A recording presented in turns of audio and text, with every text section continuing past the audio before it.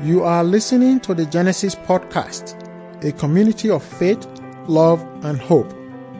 As we look to the scriptures, it is our desire to embolden one another to change the world by effectively representing Jesus Christ. How's everyone doing today? Oh, you should stop. You just immediately lower those expectations. Let's start all the way at the bottom, and we'll see where we go from there. Okay. I love that prom dress idea, right? I was looking at all the dresses out there and going, what is happening here? This is fabulous. Get all bedazzled and come up here and preach. I think I win for the weirdest prom ever. I went with my then kind of girlfriend and my future wife right at the same time. Yeah. So if anyone can top that, we'll share stories. And then we'll just, cry and eat Haagen-Dazs or something. I don't know what people do. They have tremendous amounts of shame to overcome. Okay, well, today is Valentine's Day, right? And I thought that I would throw a curveball, right, and do something unusual for the occasion. So, today we'll talk about love. I know, you weren't expecting that, right? Yeah, that's fabulous. Let's pray. Lord, thank you for this morning that we get to share together. Lord, this opportunity to gather with one another, to open up your word, to study it, to see what it would have to say to us. I pray, God, that you would minister to our hearts in this place, that we would leave it different, than when we arrived. And Lord, you're always so faithful to do that, Lord, when we come to you ready to be moved, open to your to your gentle chidings and available. We're not preoccupied and busy and allowing our circumstances to cloud what is really important. And it is eternally and always you. Everything else flows from that. And Lord, so we're grateful for this time. And I ask, God, that you would redeem it, speak powerfully, in the duration of it. And we trust that into your hands. In Jesus' name, amen. Amen. So today, Valentine's Day, we will spend more than $13 billion on love. Right? That's bananas, isn't it? We'll we'll send. Boo's taking a picture of me for some reason. Don't do that. Why would you do that? Don't do that. And now you're embarrassed. And I'm sorry. Oh, no. We'll send more than 180 million cards to express our love. We'll spend almost 200 million on roses alone, right? This cultural association that we built into love. And 14% of women will spend that money on themselves. Will send themselves those roses. Just tremendously sad. Yeah. And 53% of women, this one was shocking to me, 53% of women supposedly in love today will end their relationship by day's end if their man forgets the importance of spending money to show love. Yeah, isn't appropriate, Beth? Wow, very good, very good. So love. Today we're going to be talking about love, and it just may save your relationship, right? So we'll be a good salesman here and really sell the concept of love as a constant here. We need to discuss it. So in all likelihood, today, this evening, you'll go out to restaurants and you'll see love. You'll see new love. You'll see old love. You'll see those, googly-eyed young romantics, and then they'll be at Denny's or whatever they are. That's where we have our reservations.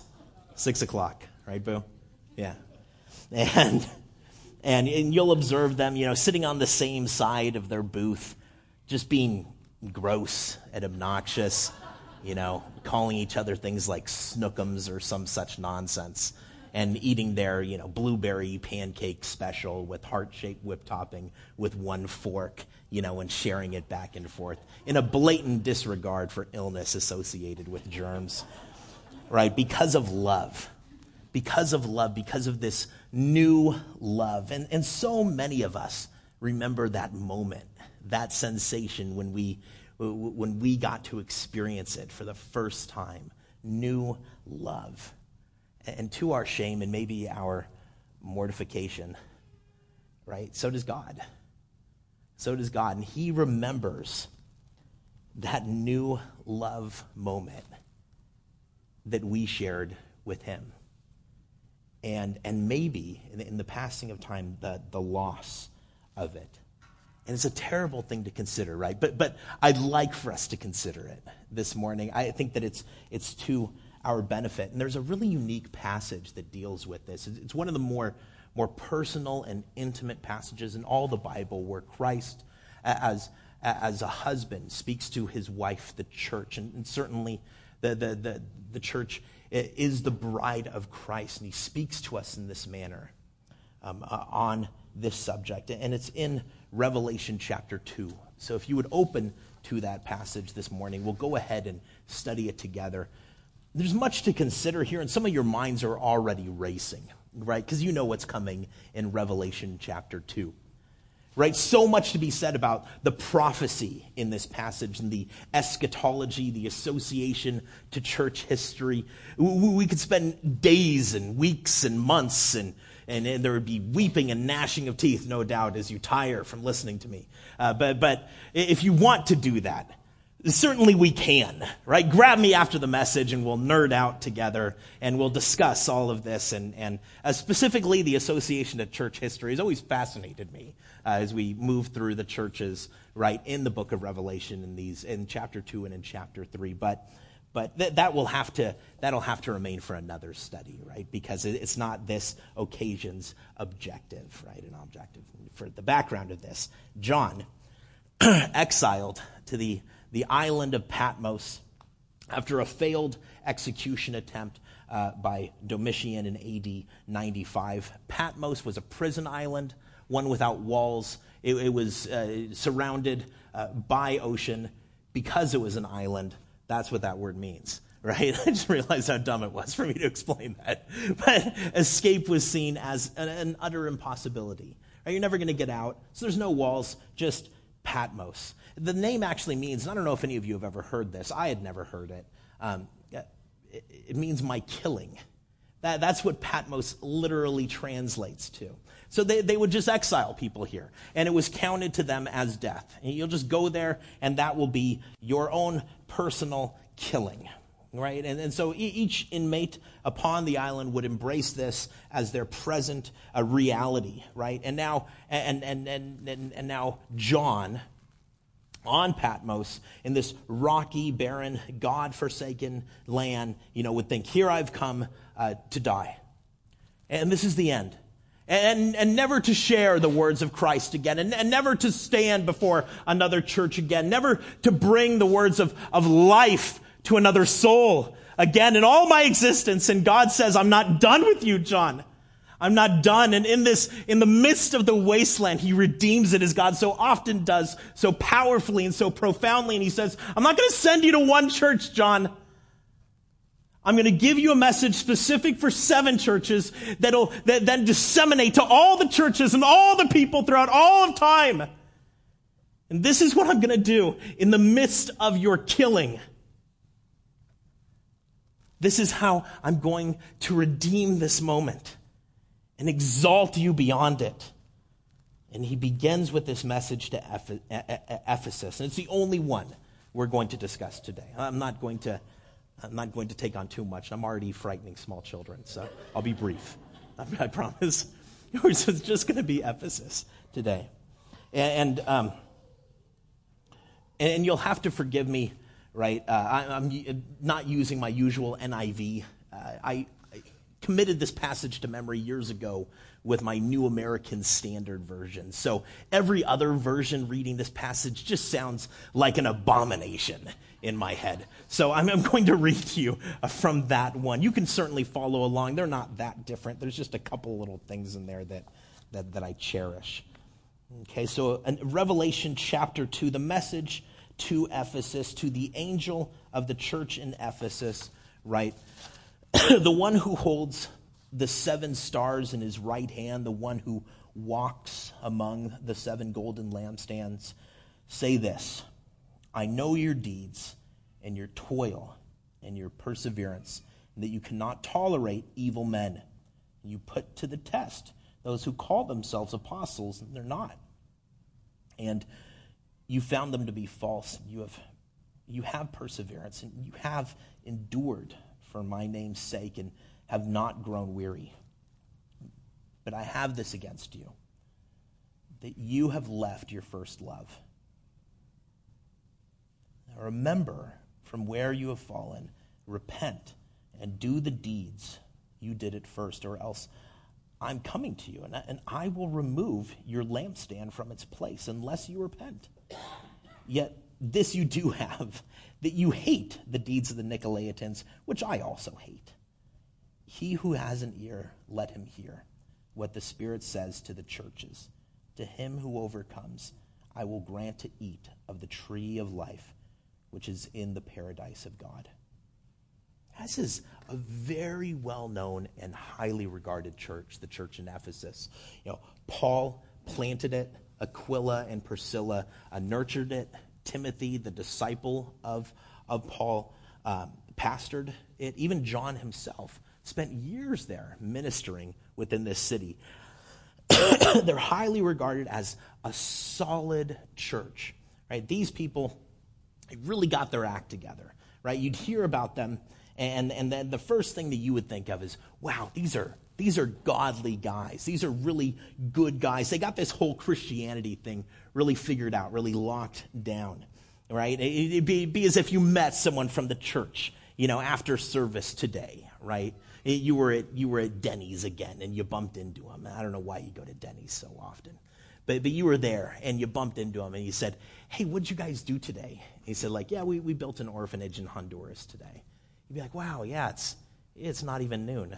Good night. That's really impressive. And they're like, yeah, 10,000 people. We had a service. They came to know Jesus. It's like, oh, man, that is like the entire population of Upland. And they're like, no, that's a little north of 70,000. We led those people to Christ last week. And you're like, wow, I am such a loser, just in every way. I feel awful about myself right now, right? They're those types of people. They're the dream church, the one that just seems to exist to be Jesus in their day. But, nonetheless, I'd say there's a big difference between me saying, I know your works, I know your deeds, and God saying, I know your works, I know your deeds. Because when God says it, he really knows, right? If you read this passage, if you read that line where God says, I know your works, and your first thought isn't, oh no, then this is a really good opportunity to take a second look at Scripture with maybe some fresh eyes. Right? God, in all of his, omniscience and omnipotence, he knows all, he sees all, he perceives the thoughts and intents of your hearts, and he has the power and full authority to do whatever he wants with that information. Right? He knows it, and he could destroy you with it.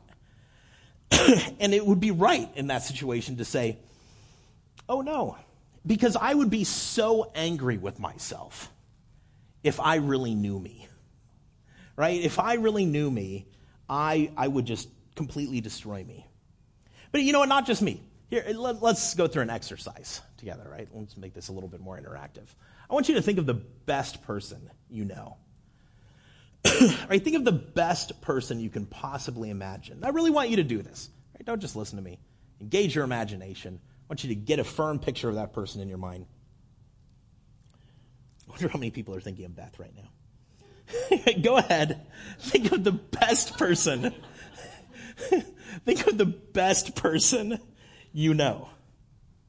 All right, you ready? Everyone there? They're awful. Yeah, they're just terrible. Right? And you know, you would maybe think like, you know, no, they're not. Michael, you don't really know this person. No, but here's the reality. You don't actually know that person. Right? And beyond that reality, here's this. None of us really know anyone.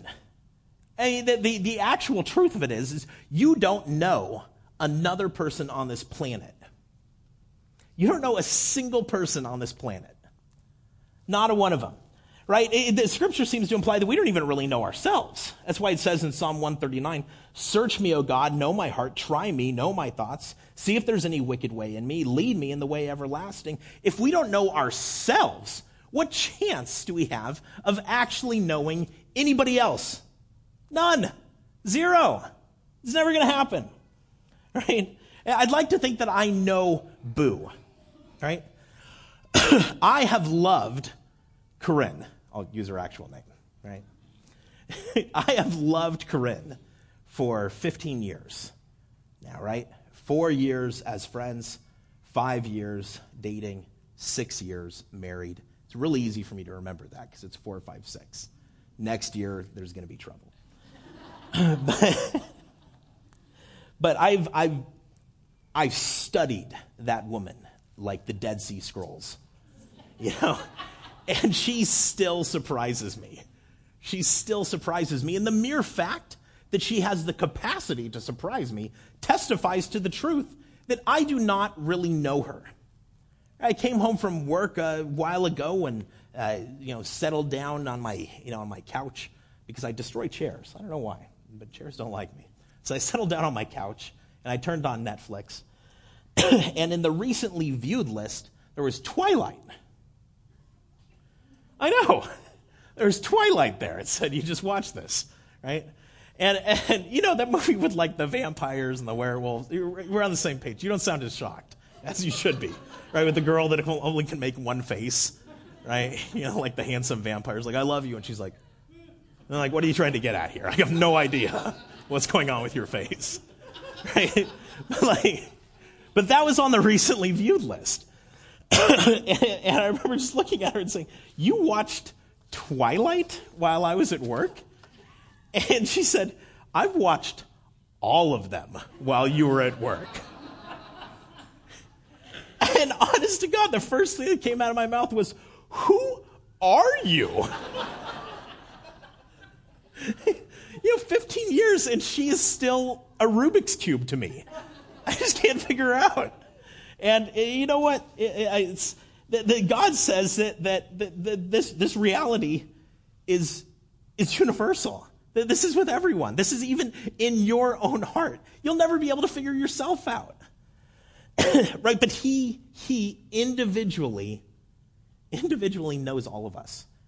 Every little thing about every single one of us. And that should scare us a bit.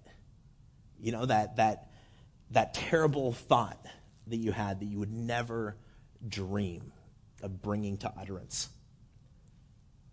And he's there like, yeah, I heard that. That was, wow, where did that come from? You know, that's that thing that you whispered maybe to a friend, and he said, don't tell anyone. And God's like, they probably will, but you're awful. That thing that you just did is awful. And the people that we carelessly hurt, or the people that we just completely ostracize, are all the times that we shut up our mouth and block out eternity from another person for another day. He sees all of that. Now listen, he scours through it all. And really hear me here, right? He scours through the lot of it. Not for our shame and condemnation, but for our glory and exaltation. Never for our shame and condemnation. Always for our glory and exaltation. He knows it all. and he never weaponizes it against us. In fact, it was already weaponized against him on the cross. It's already all dealt with. He simply seeks our sanctification in the midst of it all. He has no reason to do that. Have you ever thought about that? I think we just take that for granted. He has absolutely no reason to do that. He could do anything with that information. It's love that compels him. It's love that compels him. And so it is love that he now exhorts us to consider, because at the root of all of this wrongdoing is our lack of love. It's found in our lack of love. And so without love, no amount of good deeds really matter. And that's what Ephesus really brought to the table, isn't it? And you look back again at verse 2. It says, all of your toil, all of your perseverance, and yet somehow you've been lost to me. You don't love me. You just keep on doing what you've always done. You've been so diligent, so dutiful, right? And somewhere along the line, you slipped out of that booth, right? You went to the opposing side. You settled down, got your own fork, ordered your own meal. You stopped sharing all of this with me. This new love relationship that we had together has been completely lost. I'll never forget some time ago when Boo and I first got married. Before we had kids, we were at a restaurant. I believe it was Caro's this time, not Denny's. We're the really happening crowd, aren't we? Yeah. Sam gives me a call periodically. This has nothing to do with the message. But he gives me a call periodically, and he'll say, like, hey, we're going to, what's that burger place in Claremont that Sam always goes to? Eureka, there it is. He goes, we're going to Eureka, right? Or there's like a brewery in Claremont also that has good burgers. You know this one too? It's also it's the Back Abbey, right? Yeah. And he's like, we're going to Eureka, we're going to Back Abbey. And I'm like, yeah, maybe just Caro's, really, it's quiet, like loud, pulsing, rhythmic music. It's just me and my pea soup. That's all I'm looking for in a night out here.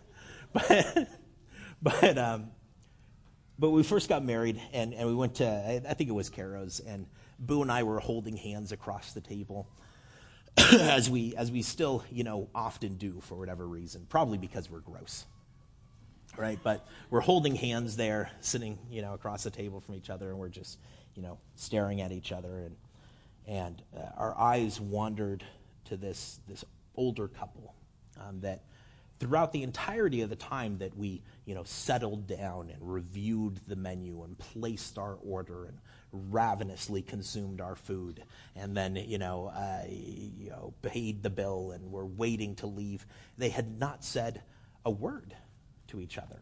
Not a word the entire time. Hardly even looked at each other. And I'll never forget, Boo looking at me and saying, that's not going to be us, is it? Right? And I squeezed her hands, and I said, oh, sweetie, probably.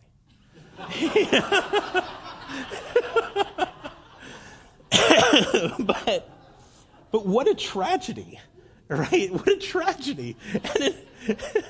And in verse 5, you see this, right? Take another look at verse 5. He says, you've left your first love. You've left this new love. Remember from how far you have fallen. Remember. I look at those stoic statues sometimes in restaurants, and I can't help but think of myself at times with God and how easily I can neglect him, and how sometimes I can be so impassive in my observations of his presence and of his movement, and they might well say, if you walked up to him and said, what's going on with you two? You even love each other? The man would say, well, I take out the trash. Of course I love. Right? The woman would say, hey, I made his breakfast. Of course I love him. Right? And they'd say to each other, well, we still kiss each other goodbye, before we leave the house. They'd say, I still, say I love you to her. on our anniversary or something, right? That's love, right? And it sounds so much like me sometimes. I could say, I still go to church, right? And I still pray before meals, right? I still, like carry my Bible around most of the time in my car, right? That's love, right? No, but we're Ephesus. How we've become Ephesus, and it's so easy. But listen, they're not the same. He was never after your works. He's always been after your heart. And yet we, like those, distant strangers, right, that only share wedding bands in common, right? At the restaurants, we lie to ourselves, don't we? And even today, some of us are still maybe contending with this lie and saying, no, I mean, it's essentially the same. But work is never indicative of love. And we know that. We know that. It's always been more than that. But I want to take us a step beyond that, okay? Because what's more is this. You chose, right? Returning to Kairos with this couple. You chose this person, which you are now awkwardly sharing a booth with, joined only by name. You're the Smiths, we're the Christians. Joined only by name, over billions of others. Over billions of others. You said, this is the one that I will be with over billions of others, because this one is better than billions. That should have been in our wedding vows. You are better than billions. That was a decision that you made, that I made, that we all made when we chose Christ. There was a time when you saw him and appropriately responded with love. And that love, and this is important, looked like affection and attention. It looked like closeness and discourse. That's what it looked like.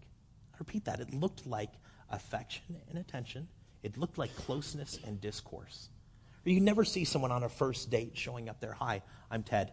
I'm going to show you that I love you. Give me your trash. And she's going to go, wait a minute, who are you? Don't talk to me. Don't talk. We don't talk. We don't talk. Give me your trash. That's how you'll know. That's how you'll know that I love you. Just the trash.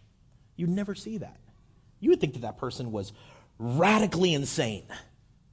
But yet somehow we have lived comfortably with this lie for far too long.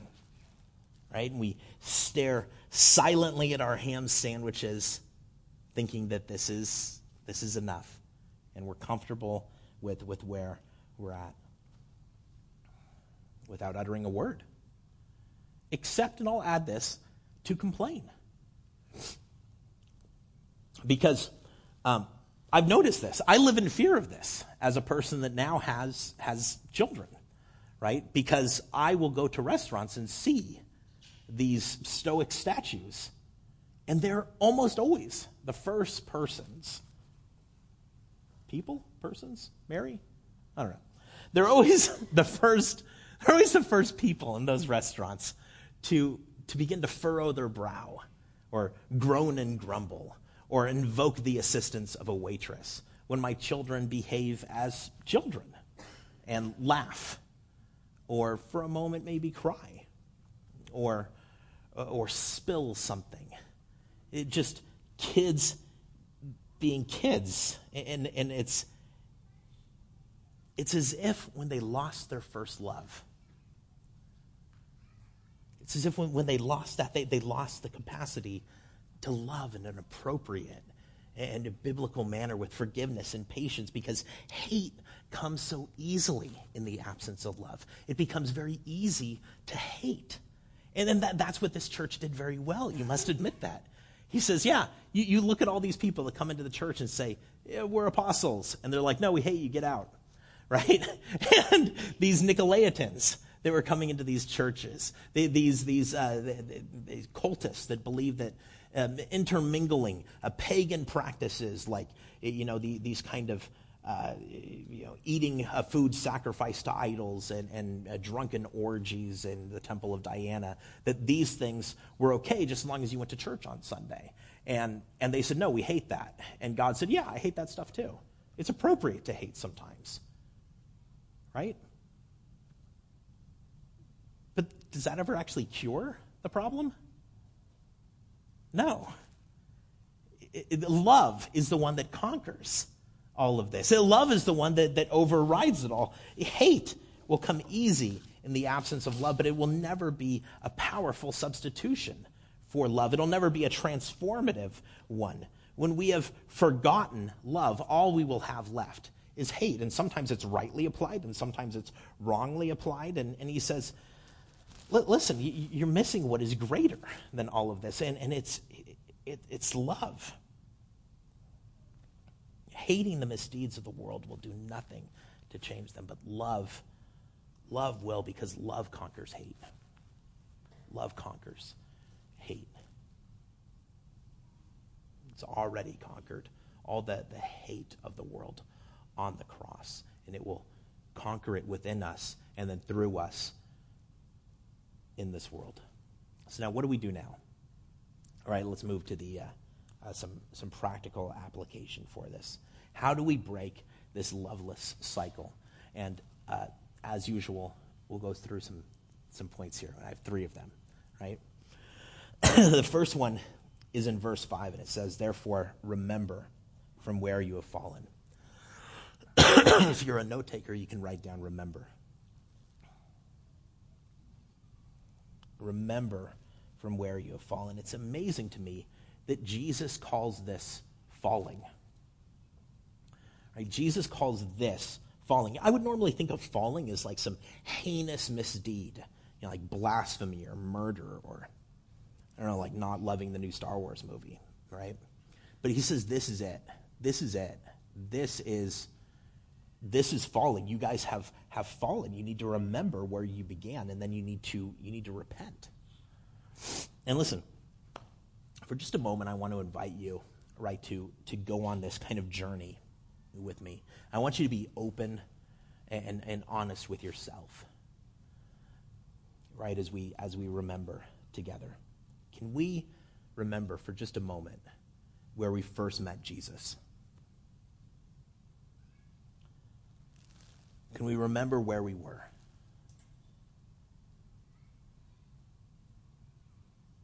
We remember what we were lifted out of, what we were saved from, why we chose him, the fact that he chose us.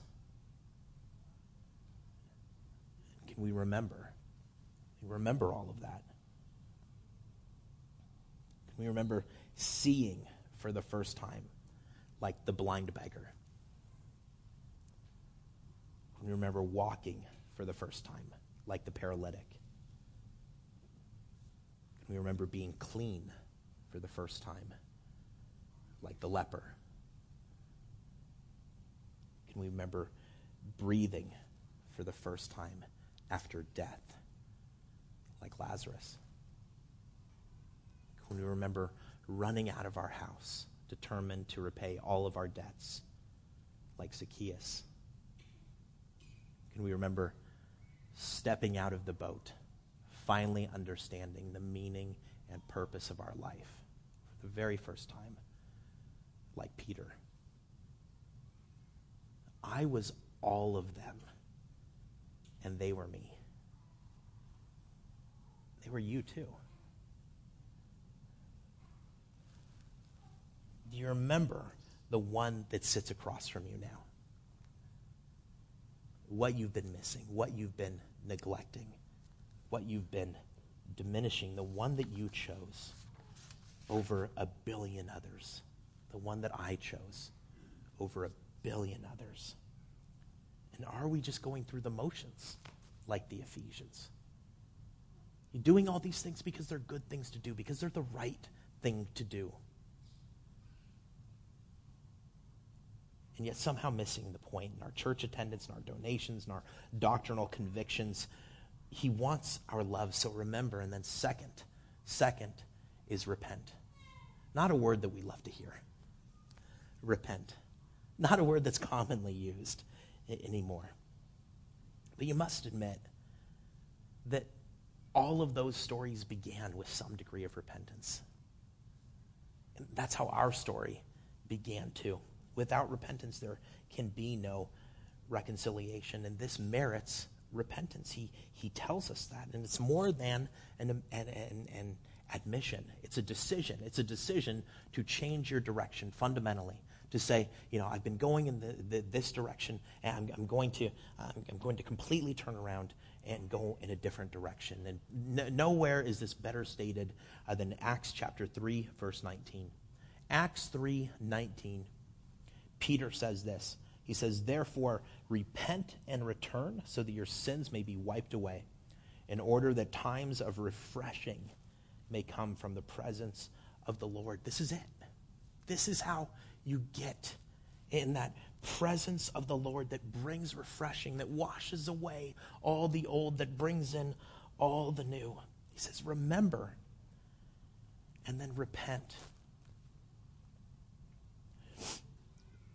When I was a younger man, unable to afford much of anything, I was given by my grandfather the sweetest gift you could give a budding young adventurer: an 89 Oldsmobile Cutlass Sierra. And it was powdered blue, the color of every leisure suit I've seen in a movie, right? And I loved that car passionately. I felt like such a big shot driving around in that car. It's the only car to date that I've ever actually been able to work on, right? Beyond just like changing the oil, because I'm not that kind of guy, right? But I replaced the alternator in that car. And I'll never forget, putting down the sockets. Bob? Yeah, you need that I'm going to go ahead and call it a socket. So I remember putting it down and, putting the belt back on and everything else, and looking in that engine and saying, "There it is, car. Just you and me against them all." And I still have no idea what I meant by that, but I said it. It just felt right in the moment to say that. And I love that car, but of course, there came the day that the adoring eyes of another young man fell upon that car. A young man like myself years before, that lamented in his impoverished state, saying that he would never be able to afford something so magnificent. And so I discussed it with my parents, and we put the keys in his hand, and we said, "It's yours, absolutely free of charge." Absolutely free of charge. And he was giddy. I mean, he was really overjoyed. He hugged us, and he cried, and he drove it until the brakes began to grind, and then he abandoned it on the side of the road and left it. You didn't expect that, did you? The first sign of a relational bump in the road, and he quite literally parked that car a mile away from his house and just got out and walked away. He left it somewhere around 4th and Campus in Ontario. I still drive by that spot and just go, how could you? How could you? I love that car. And his mom told me the story when I discussed it with her. She said that he just came home one day, he's just sweaty, She said, "What happened? Where's your car?" And he said, "Well, the brakes started grinding, so I parked it." She said, "Wait a minute, where? Like outside?" He was like, "No, somewhere in Ontario." She's like, wait a minute, what? You're going to fix it, right? I mean, you're going to go back and get it, right? You're going to reclaim that, right? And he said, yeah, maybe. And maybe became one day, and one day never came at all. Until his mother, that absolute saint of a woman, went down there herself and got that car, fixed it up, and she sat me down. We met at Starbucks. She said, "It's mine now." And I said, "Yeah, it is." And she said, "He just abandoned it." And I said, "That's true." She said, "He doesn't deserve it." And I said, "Yeah." And she said, "So I'm taking it." And I said, "Preach." But you know what? I think it was the Sunday after that, just a couple of days later, he pulled up to church, and he was in that car once again, behind the wheel. Now listen, the text doesn't say, and I think this is important, the text doesn't say that you lost your first love, right? It says you left your first love. You left it. This was a decision that you made somewhere along the line, where you began to accept other things in its place and thought, this is okay, I'm fine with doing this. I'm going to leave it. You abandoned it. That relationship that you coveted, right? You were given it, absolutely free of charge, but at great expense to the giver. You had no way in the world getting this for yourself. There's zero possibility. It's just free. Here it is. And you took it and you recognized what it was. That car and what Christ gave us, one and the same. Liberating salvation. That's what you saw in that moment. Liberating salvation. He says something changed over time. Maybe the shine wore off. You hit a bump in the road. It began to grind and demand attention. And you just stepped out. You closed the door and you walked away. You just walked away. And here's the truth. Here's the truth. No one can go back and reclaim that thing for you. Absolutely no one. You have to make the mile-long walk yourself. You have to make the mile-long walk yourself. It begins with remembering. It begins with changing directions. And that's what repentance is all about. It just means that, to stop walking away, just to turn around and go back. It's waiting for you. You know exactly where to find it. This isn't a mystery. He's not being cheeky and elusive. He says, just repent, just go back. You know where it is. But you have to do this for yourself. And now finally, how we fix it. First, remember. Next, repent. Turn around, go back. And then third, repeat. Repeat. He says in verse 5, repent and do the deeds you did at first. Return and repeat. I love this. I missed this for years. If I were being completely honest with you, I missed this for far too long. I assumed for years, reading this passage about leaving your first love, this separation, this disconnect, this chasm created over years of neglect, that what I needed to do was repent and say, God, I'm sorry, I'm tremendously sorry, and then just try my best to love now. And then that's how you get over this whole thing. And I feel awful. And I realize what I've done, and I just need to love you appropriately. But work and family and finances and everything. And I'm just so busy, and I need to get back. But invariably, I'd fall back into these cloudy complications created by my current circumstances. I would fall back into all of that, and it would just, I'd be right back where I began. But he doesn't say return and love. Just stir it up in your heart and come on back. That's not what he says. That's not what he says. He says return and repeat. Do the things that you did at first. This is great relationship advice really for anyone. A day like this, Maybe this is something to take into consideration. If you want to revive that relationship, all you need to do is pay attention to Jesus right now. Return and do those things that you did at first. He says, hey, remember the stuff that you did when you loved me? Because let's be honest, we're not there right now. But remember what that was like. Remember all those things that you did back then. Do that stuff again. Right? This isn't taking out the trash stuff, is it? Right? This is affection and attention kind of stuff. Right? This is this is closeness and discourse kind of stuff. Whatever that looks like for you, and it's different for all of us. I was up at my parents' house not that long ago for a visit. Miles, took me by the hand as he often does whenever we're up there, and he takes me over to the staircase and he says, "Let's go play." He takes me up to my old room. Right, the room that I used to play in as a kid has been completely converted, and now it's a playroom for him with, I'm going to be honest, kind of creepy paintings on the walls, but they're from children's books, so I guess I'm supposed to just turn a blind eye to that. And we go up there, and he instantly goes to this gigantic, dollhouse in the corner.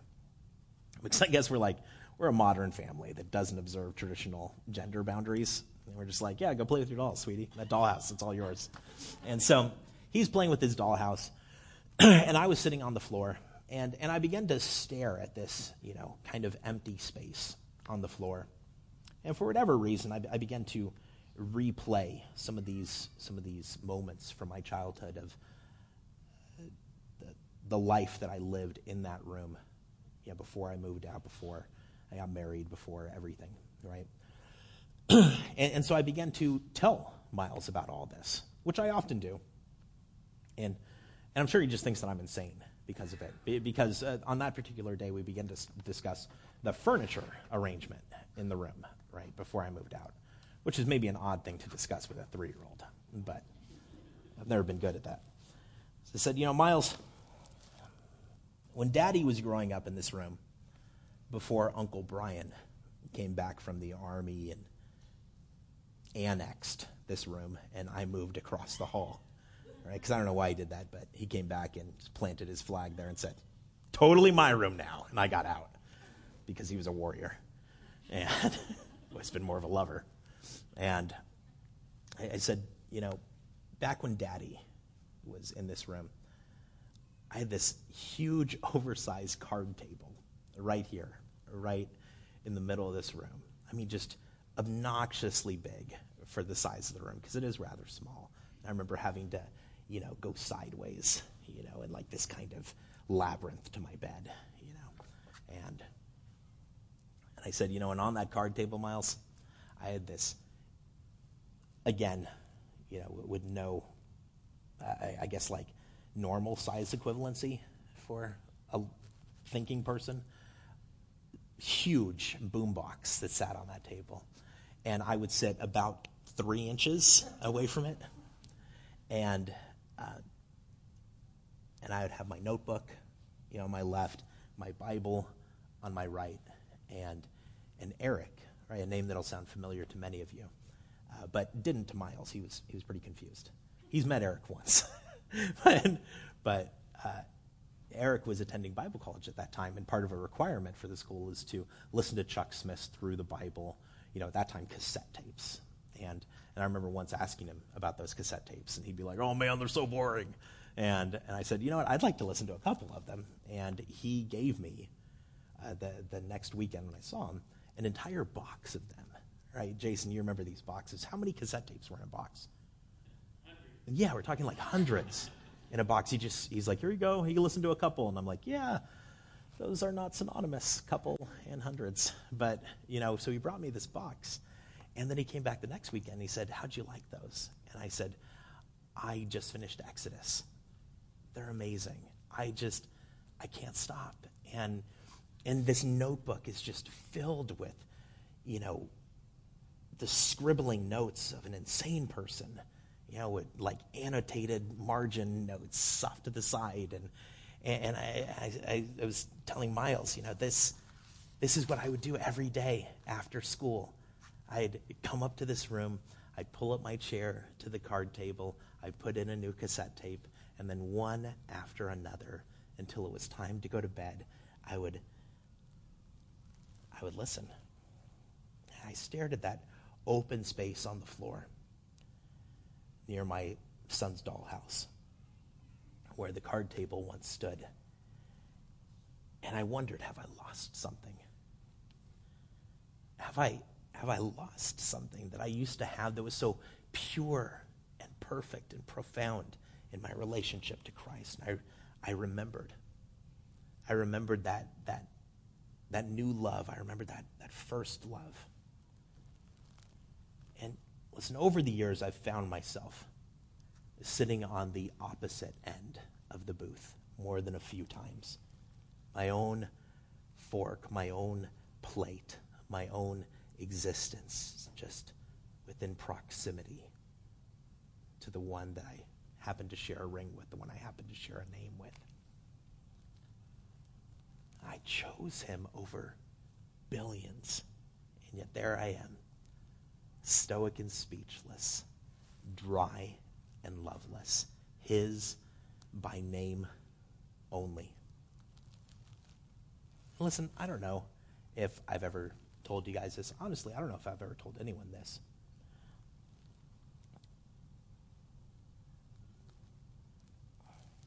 But card tables, right, and old cassette tapes, notebooks with scribbled notes, that's how I keep coming back. That's it. That's the avenue. That's what works for me. And I don't know why. I don't know if it's just the way I'm wired, but we're all different. It's just the way I guess we're created. There's something in us. And maybe it was a time when you prayed. Maybe there was a time when you read. Maybe there was a time when you took walks and talked out loud like, you're schizophrenic or something, and people would stare at you, but it didn't matter to you because that was your time with Jesus. That was it. For you, he says you need to come back to that. And today it's changed. Today I don't have a card table. Today I don't have cassette tapes. It doesn't have to be exactly the same. I downloaded Evernote, right? And I have it on my phone, on my tablet, on my computer, and it all syncs automatically. And I'm 60 chapters in to a devotional that I'm writing for my sons. And every single time I make an entry to it, I'm sharing a booth with my Savior again. Instantly. There's no effort. It's just, I'm there. Instantly. This isn't the type of thing that you should hear and you should mourn, you should lament and say, I've fallen so far, how do I get back? I just need to love more. No. You just need to remember where you left that car, because it's still there. And then affection and attention, closeness, whatever it was for you, whatever that looked like for you, it comes with this promise, where he says in verse 7, to him who overcomes, I will grant to eat of the tree of life, which is in the paradise of God. And we'll end with this. This is the promise. The moment you do that, the moment you remember, the moment you repent and turn around, the moment you repeat, I'm not going to hold back my love, from you. I'm not going to punish you. I'm not going to say, no, I've moved on. You had your chance. He says, no, the gates of paradise are thrown open for you. You come right in. This is where I've always wanted you to be. You should have never left in the first place. But I'm so happy to have you back. Let's go ahead and pray.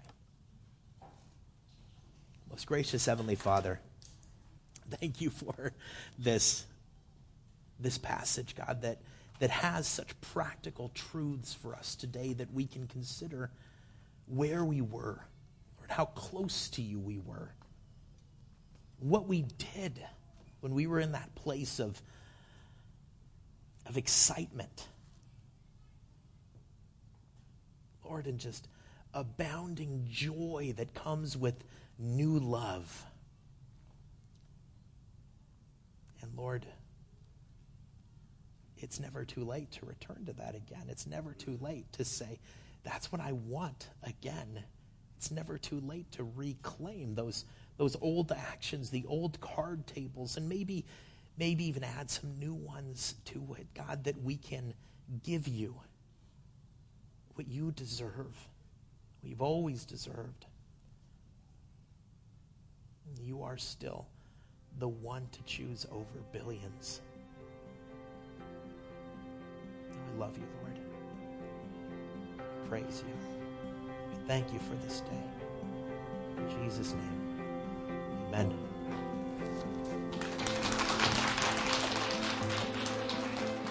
You have been listening to the Genesis podcast.